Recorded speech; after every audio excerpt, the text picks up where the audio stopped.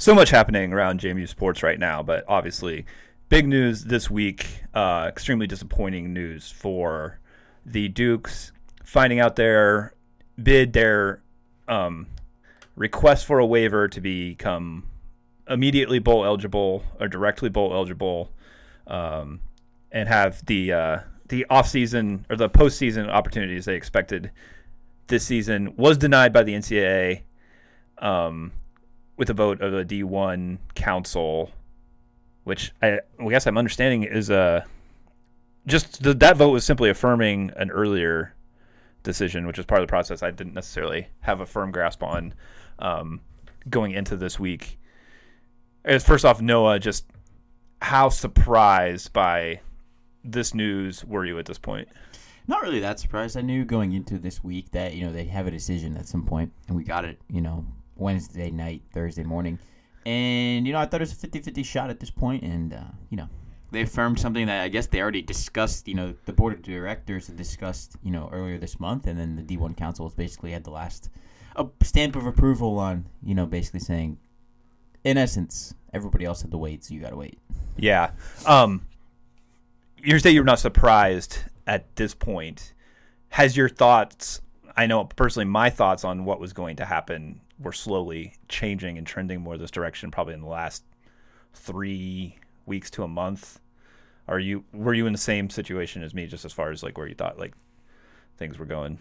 Not really, because when you look at the NCAA, it's not a very not an organization that likes to change, right? And NIL is a big change that's going on in the NCAA right now, and it's something that I was kind of surprised even got allowed, and we've seen what happened. But it's I think the more research you do into it, the more likely it looked like it was going to be a no.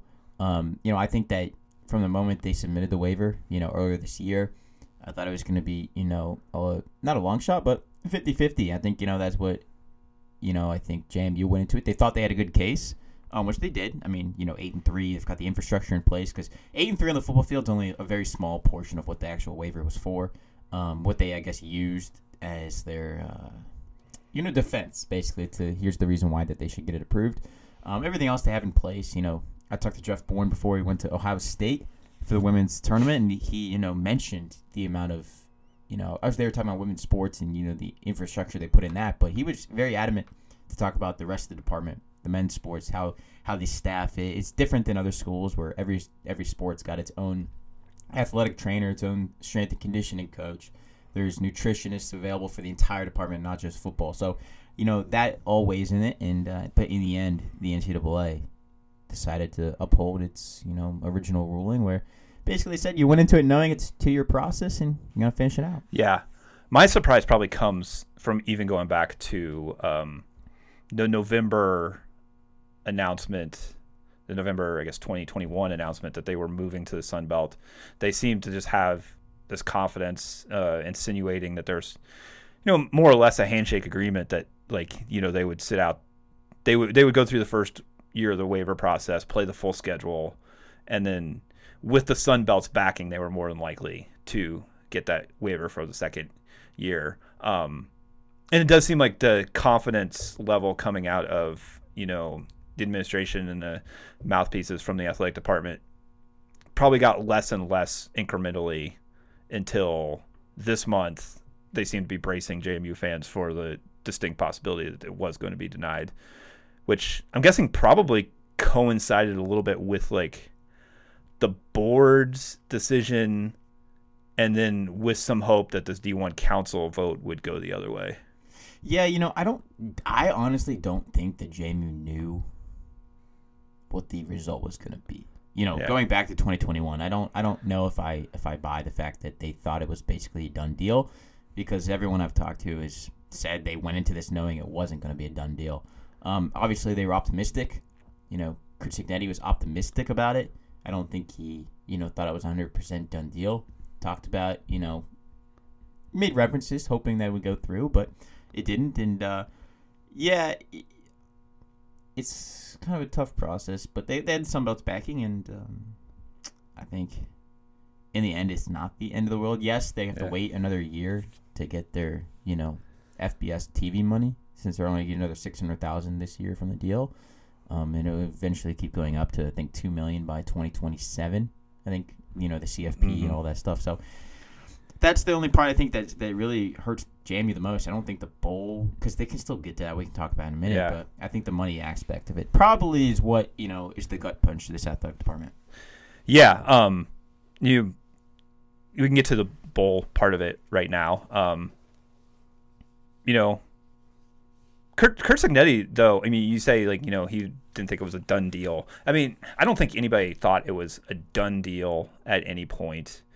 But, Cignetti was talking at the spring as though, I mean, I think he made multiple references to, we're eligible this year. We can do this year. We couldn't do this last year. We can do it this year.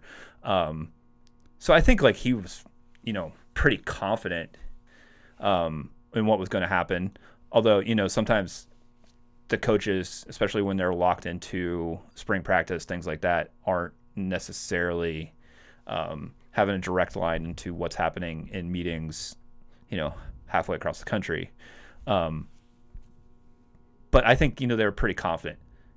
How confident should they be now at this point that they can play in a bowl game this year where I'm sure, probably most people listening to this have read most of the articles and everything on it at this point and understand that JMU, if they win 6 games or more, at least 6 games, they will be in line ahead of 5-win teams if there aren't enough eligible teams to fill all the bowl slots.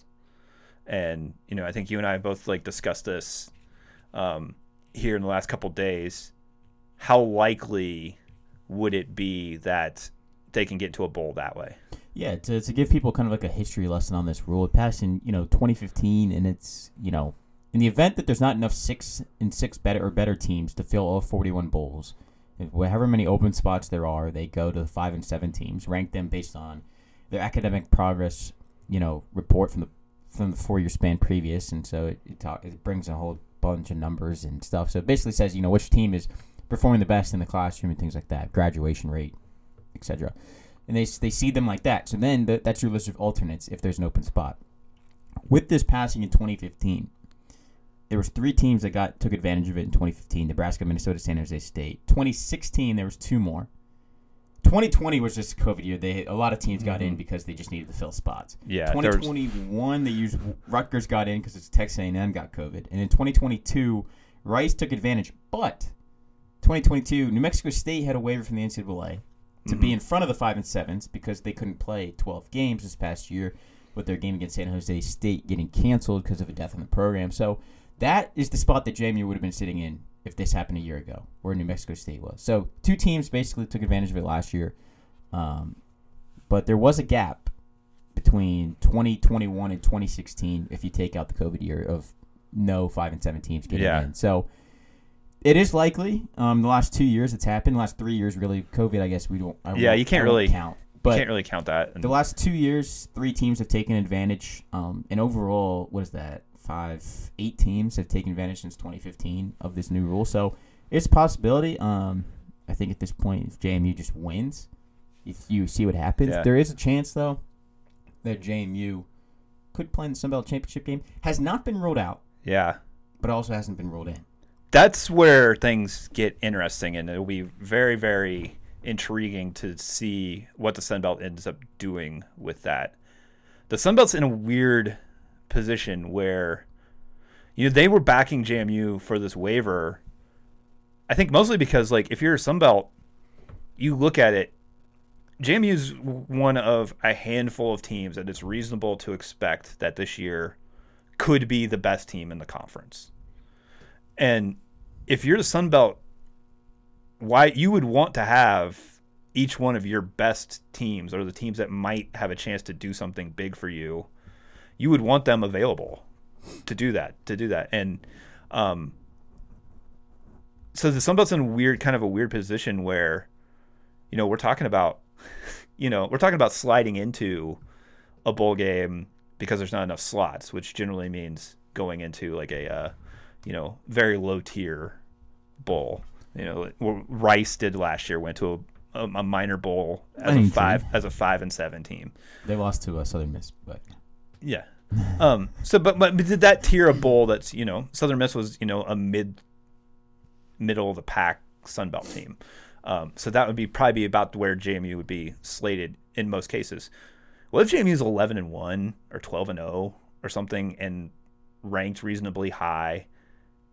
And they let them play in the Sun Belt championship game and they win the Sun Belt championship. And they're getting into a bowl basically on a technicality. But is it at all possible that it's a major bowl game if they play that well and are the Sun Belt champions? I have no idea how this would work in that scenario. I don't know if the Sun Belt will, first of all, let them play in the title game because JMU was ranked at 5-0. They could have said at that point this past season, JMU is eligible for the championship because at the time they were the third highest ranked Group of 5 school. Yeah. And for those that don't know, to get into the rotating New Year's Six Bowl, you're the highest ranked Group of 5 champion.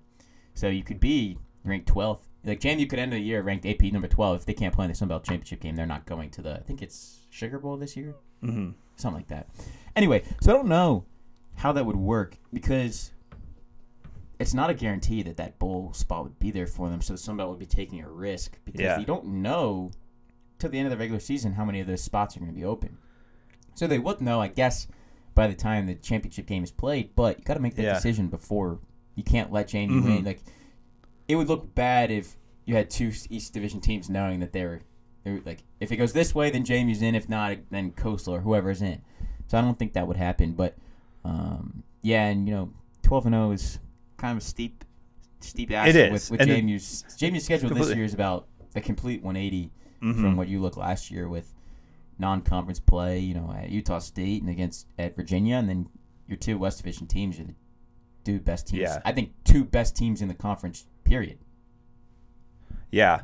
And that's part of what I'm getting at is that if they play well with the schedule, they should get the sort of the respect nationally with, hypothetically a win on the road against an ACC Virginia team, which is not a very good Virginia program right now, but those Power 5 wins carry weight whether they should or not.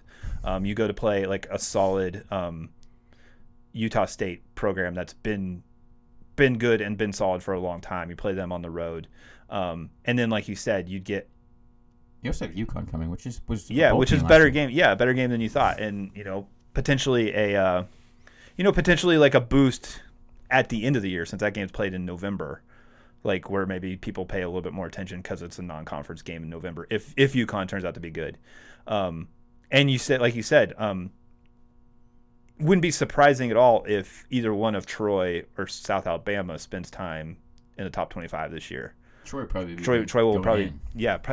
be ranked when that game's played, potentially. So all of that sets up for. But maybe one of the disappointing things about this is like the schedule is there for JMU to, if they're successful, be in a good spot. It also, the flip side of that is, they could really struggle in the non-conference. They could struggle against Troy and South Alabama and just be trying their damnedest to get the 6 wins. I think, after winning 8 last year and assuming they'd won 9 or 10 with a healthy quarterback, people are, thinking it's a done deal that they'll win 6 games this year. Maybe that's too much of an assumption on our part to even start talking about winning 6 games. I don't know. But with the schedule, if they take care of business and are a 9, 10, 11 win team, they should be getting a lot of respect nationally, I would think. They could. I mean, it's hard to really judge this JMU team off of last year's team. You can judge the defense on it for sure. I just think the offense is hard to judge. It's a different quarterback, different receiving core. A lot of question marks right now going into the fall, so it's hard to judge. But if, hypothetically speaking, that happens, it puts everyone in a tough spot. But I'm not sure the Sun Belt would put them in the championship because they didn't put them in this past year. Yeah. And they haven't made an official ruling on it. I've heard, that there's nothing definitive. But if you look at what Kurt Signetti tweeted recently, basically saying you have to make next year's party bigger than the past. So it tells me that they're thinking they may not be eligible for the championship game because of that. But and they might. I mean, that's up to the league. NCAA has zero bearing on if the JMU gets to play in the Sun Belt title game. That's just the league basically holding itself because of all the bowl ties with the champion of that game getting to play in a bigger bowl and things like that. So I mean, the league has to make that decision, and they probably will want to make that decision with as much information as possible as to what the implications of JMU potentially playing in a championship game would be. Like I was saying before, the Sun Belt, really the next step that Sun Belt has to take is to get that New Year's Day Group of 5 bowl spot. That's the next step for the conference. And they kind of have to just play their cards right to make sure they have the best opportunity to do that. And an ineligible JMU team beating, say, a good Troy team, a ranked Troy team, potentially takes that away. On the flip side, if JMU could play in that game, then your best situation, maybe JMU and Troy or JMU and South Alabama are both up there, and the winner of that game gets a boost from beating the other one, then maybe it would be best for the conference for JMU to be playing in that game. It's really hard to say at this point what actually does make sense for the Sun Belt. What did make sense for the Sun Belt was to back JMU in this waiver process, so all teams were available and your best team, no matter what, is available. But that didn't happen. And, even Keith Gill, in his statement, I think, kind of diplomatically expressed his disappointment in that decision. Because, it goes back to what I was saying before. I think that if not the assumption, the hope was that having strong backing from your conference office was going to push this through. Yeah, I mean, the Sun Belt did everything I think they could do, right? I mean, they gave them the games to make them have the opportunity to be eligible. They did everything they needed to do. Sun Belt backing, I think, weighed a lot, right? Like from people I've talked to, the last 2 days, that without the Sun Belt, this wouldn't even been a thought. This is not even. The NCAA kicks it back to them probably and says, denied. They waited out. The Sun Belt backing helped a lot. Keith Gill and, student athletes from every school in the Sun Belt provided documentation in support of JMU and, helping boost the case. So I think it helped.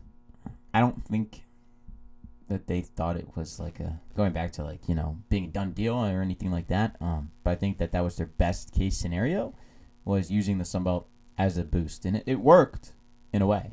I mean, it got the NCAA to look at JMU as a legitimate question. Yeah, and people ask about what has possibly changed over the course of the process. I think a notable thing is that there's a new NCAA president who I don't know how much direct impact he had on this particular thing, but just the direction of things have changed. Whereas they used to hand out transfer waivers to anybody who asked for one. They still do technically. You got a 1 year, free pass. Okay, but for the second, transfers, that was always really actually a thing. They just decided to start enforcing the second time transfer situation with actual documentation and things. So they are trying to rein in some of the wildness a little bit, and I think another thing that's changed is Conference USA has continued to backfill. They're adding programs that will ask for the same thing if JMU gets this, and would not have the same kind of case. But then the NCAA is put in that situation of whether they have to tell those teams no, open themselves up to criticism, to anger, potentially, I don't know, litigation if you're Sam Houston or whoever and JMU gets it and you don't. I don't think that's something the NCAA had really any interest in dealing with, is no matter how much it might have made sense from a JMU perspective, I don't think the NCAA had any interest in this point in dealing with other schools in a variety of situations, whether it's FCS to FBS, whether it's Division II to Division I, whether it's, St. Thomas, you've mentioned in your article, they've already got their jump from D3 to D1 cut down. But then do they come back asking for more if, JMU wins this? I think that's just a door that at this point the NCAA did not want to open. Yeah, St. Thomas is a great example because, yes, they got a waiver approved for this, but it was a rule change that happened later that year, right? Mm-hmm. That allowed so any team can make the jump from D3 to D1 in 5 years if you meet the criteria. And basically how that works is it's supposed to be a 12-year process where you go from D3 to D2, spend time there, and then come to D1, spend 4 years, and then you're fully eligible for everything. Instead, they spend 1 year at Division II, and then they're in the middle of their D1 transition. So the way to change this for JMU, it won't help them JMU at all, but this is a question that I really think I'm going to ask is JMU willing to back/propose a rule change for teams to avoid this in the future? It's a question because that's what the NCAA said. They said they're not going to put a waiver out, but they're open to changing the rule. But it doesn't help anybody that's currently FBS, right? Mm-hmm. So that's the question that comes in because a lot of JMU fans are mad about the fact that this is basically a spot where teams that are already FBS say, hey, we did this. We sat out 2 years. App State, Georgia Southern, look, we had to go through this. Tough luck. So does JMU take that same approach now that they will have to go through it, and will they not support a rule change, or do they try to be the team that changes things and be the university that changes things and be a pioneer for the future? Obviously, it's a hard rule to you have to make criteria and things like that and have them meet it, but it's something I wondered because if that rule were to be changed before this, JMU would be all in favor, but after it, I don't know if they'd be in favor. Based on the response with the CAA and their rule that outgoing teams that play in a championship, they were pushing for that rule to be changed even when it wasn't going to help JMU. I would think they'd probably have a similar response, at least give lip service to we support this, whether how actively they're pushed for it behind the scenes or anything, I don't know, but I think they would at least give lip service to supporting a rule change. To me, it's never made sense to have a scenario where all this is happening after the team moved up. Why is this happening 2 years after JMU has been playing FBS games? Why isn't the process of transitioning happening in the years prior to actually moving up? To me, JMU's trying everything that JMU made in their case for this waiver could have been made for the 5 years leading up to this. JMU could have declared in 2015 or whatever, hey, when the right FBS opening is there, we would like to move up. This is why we think we're capable. Let's start the transition process, and if we get an invitation, we want to move up. And I think that could be the case for any school, because that process should be something that's not just an opportunistic, spur of the moment type of thing, which I think some programs have kind of made that decision here in recent years. But why? JMU did it the right way. They started making this process a decade ago. Why couldn't they have declared 5 years ago that, yes, when the time comes, when the opportunity and the invitation is there, we're going to move up. Please start reviewing us right now, and if we are capable, and give us the approval to do it when the invitation comes. And why is it that the process is we're really going to start to transition after you've already moved? I don't get that at all. Well, if you think about it, you need the invitation to, first of all, begin a transition, right? Mm-hmm. Unless you're Liberty, who they got a waiver to independent, but they also have cash sitting wherever you want it, so kind of different. But the whole point of a transition is to get your program to full speed and getting it up. JMU did a lot of that, for the whole athletic department in the years past. You touched on, they have the funding, they have the infrastructure in place, but it still doesn't change the fact that you got it. You're playing at 63 scholarships or something like that in the FCS, mm-hmm. and in the FCS you can break scholarships up and do whatever you want with it. At the FBS you can't, and you have a lot more scholarship players. So the transition year, 2 years, is meant to allow a team go from 63 scholarships to 85. JMU last year wasn't playing 85, Mm-hmm. and it was obvious when injuries happened.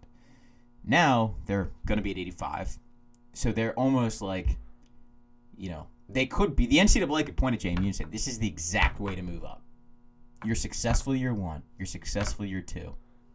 You're setting yourself up for the future. Because I don't think, even if teams have the money to do it, just because you've got the money doesn't mean you're going to be good. Mm-hmm. And I think that's the reason why this is in place, and that's why you can't start really the process of transitioning to the FBS until you have everything else going.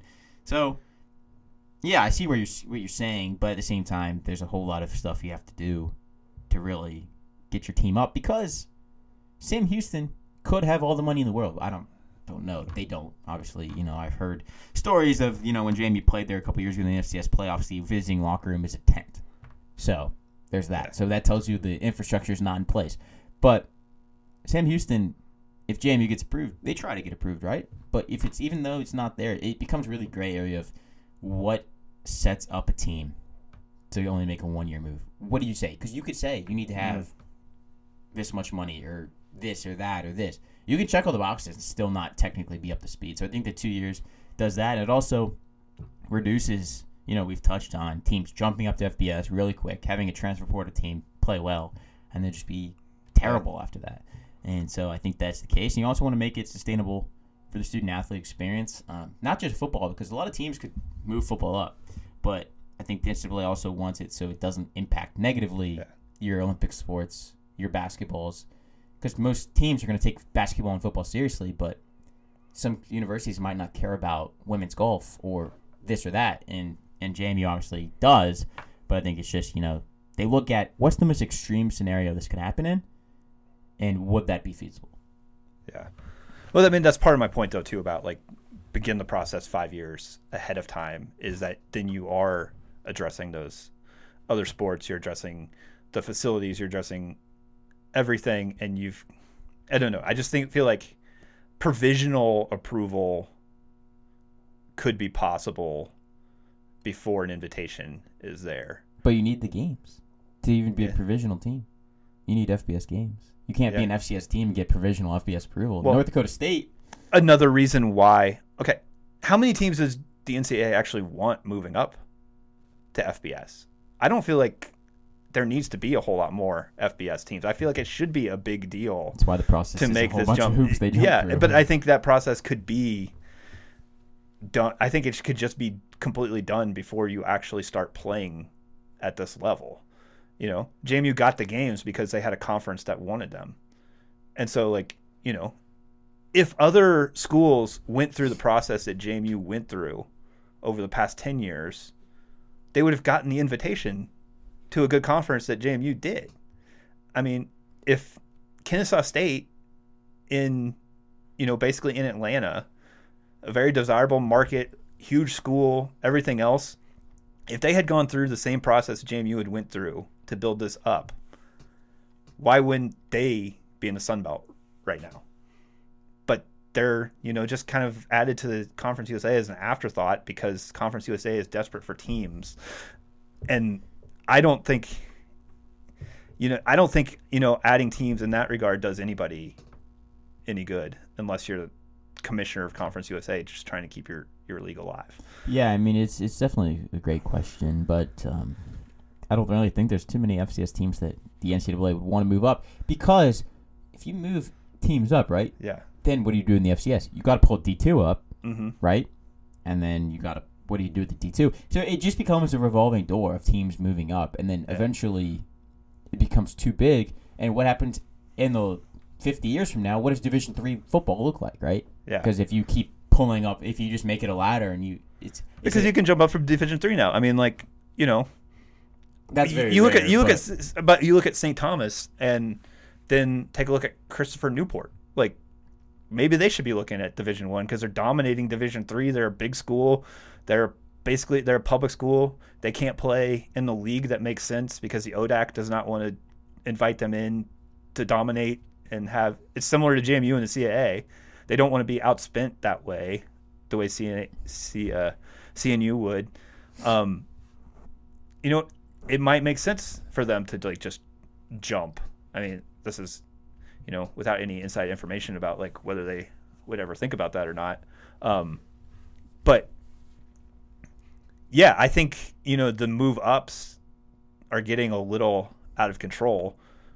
FBS is the right size right now. So it should be a very big deal and a very long process to actually make that move. It is my point. With a lot to prove to make that move. And JMU did that. But the way it's set up now doesn't allow them to completely maximize the work that they put into it, which is a shame, even though I understand NCAA making the ruling that they did this week. We're going a little long, well, but there was a lot to talk about. But before we wrap it up, let's just hit transfer portal. We talked basketball, and football. Obviously, huge one for football. There have been a few people enter the portal. The one I think most people obviously care about is Isaac Ukwu.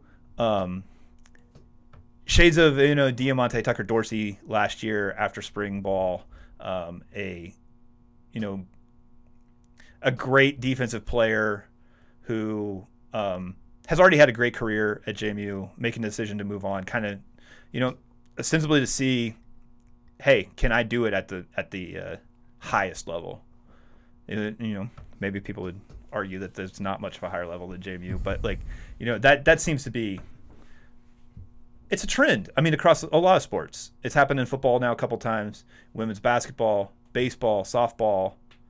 People who played their 4-year career at JMU, graduated, they've got their degree, JMU is their school.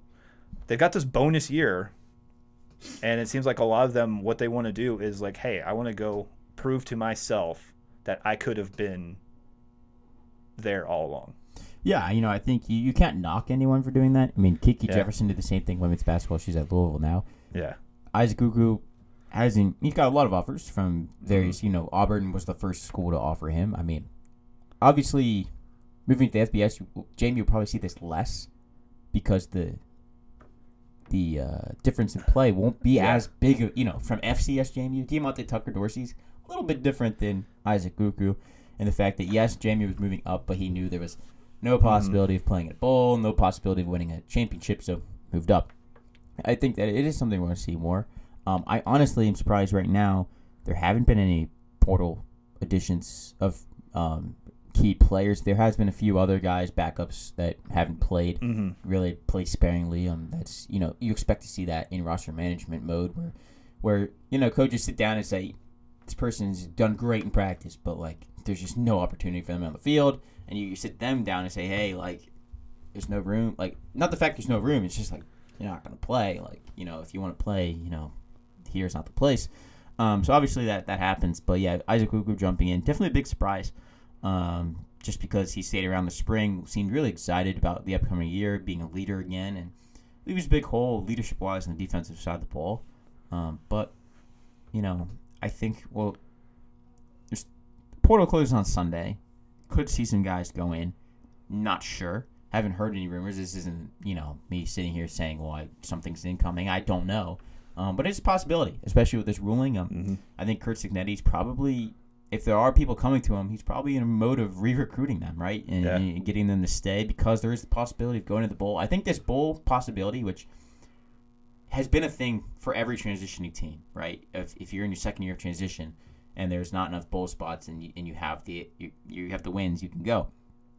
I think that could be a big recruiting thing that he's using right now to say, hey, let's go do what we just did last year and you could be rewarded for it. Yeah.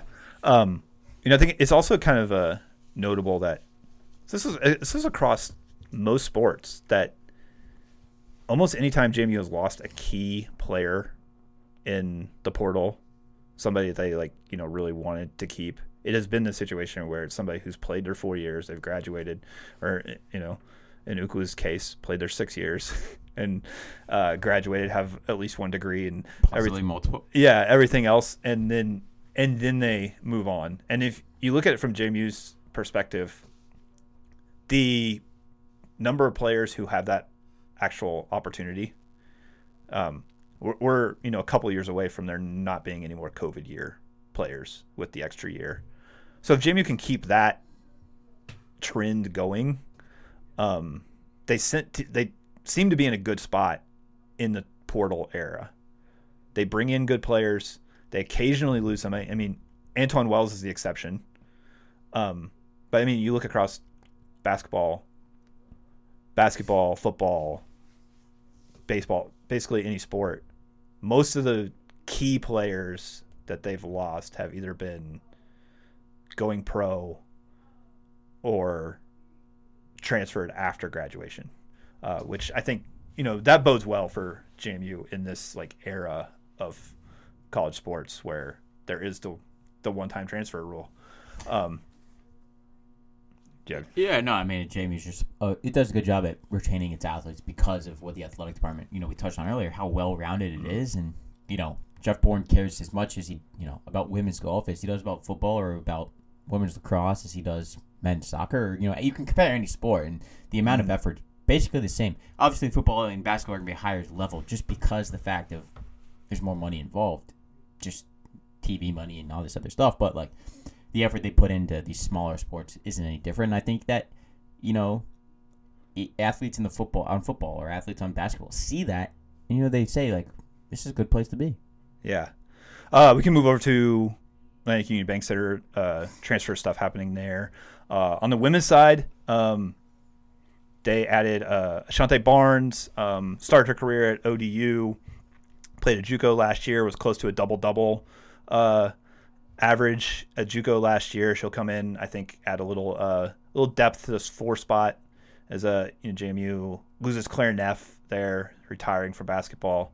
I think they're close to adding another transfer who don't know if it's a done deal yet, but it's a name that, the biggest JMU basketball fans will probably be familiar with the name if they get that one. On the men's side, a couple big pickups for them since the last time we did this. TJ Bickerstaff coming from Boston College, where didn't score a ton, averaged about 6 points a game, but is a really, really good rebounder, really good defender in the post. 6'9", gives them some size there. And then maybe one of the most intriguing players JMU's gotten in a long time, Quincy Allen, was a 4-star, top 100, top 75, depending on who you looked at, recruit, coming out of high school in D.C., went to Colorado and immediately had hip surgery, and then didn't play a whole lot this year, kind of just got buried out of the rotation after, missing his freshman year. You look at his per 40 minute numbers, despite not playing well, and they're like through the roof. So seems like a guy who has a ton of potential to be a really, really good player in the Sun Belt. 6'8" wing, gives them even more size and length, which, Mark Byington likes on the wings. Just seems like a huge pickup. Yeah, potential is always good, right? To have a guy like that coming in from a Power 5 program. I think, it's all about how Mike Byington can, make these guys work, inside, both of them. Especially, the guy coming from Colorado. Being a former top 100 recruit, it's big. You don't see it at the Sunbelt level too much. Grabbing these guys. You see them, if anything, if they leave Power 5, they end up either in the Big East or a league like the Mountain West or the Atlantic 10. Mm-hmm. So it's good to see, JMU recruiting. They have the facilities to do it, and, it's kind of paying off. Now let's see a guy who had surgery and then didn't really play much last year, how, either he opens up his game a lot or, is there a little rust period of not playing an actual game? I don't know. Yeah. You talk about it not happening a ton in the Sun Belt. When it does happen, it's, working those personal connections. You look at, Louisiana, get a Lafayette native. They get Jordan Brown, whose dad played there. They take full advantage of that, go to the NCAA tournament. JMU, it's the team takeover AAU connection with Xavier Joyner, Calvin Baker on staff. They really worked that one to get this. I think they beat out ODU to get him. So good on a couple levels for the Dukes in that case. A lot of potential. Should be tough to match up with for a lot of teams where they're playing guys like him, Terrence Edwards on the wings, maybe even putting Terrence Edwards as a point guard at times. So really looking forward to seeing what they look like maybe when they get into the gym this summer. But beyond that, probably go ahead and wrap this one up. We can talk a little bit more about the end of the regular season for lacrosse next week. We'll probably have even more portal news for a variety of sports, including football and basketball. But in the meantime, you've been listening to the Purple and Bold podcast from the Daily News Record. I'm Shane Metlin. With me, as always, Noah Fleischman, and thanks for tuning in.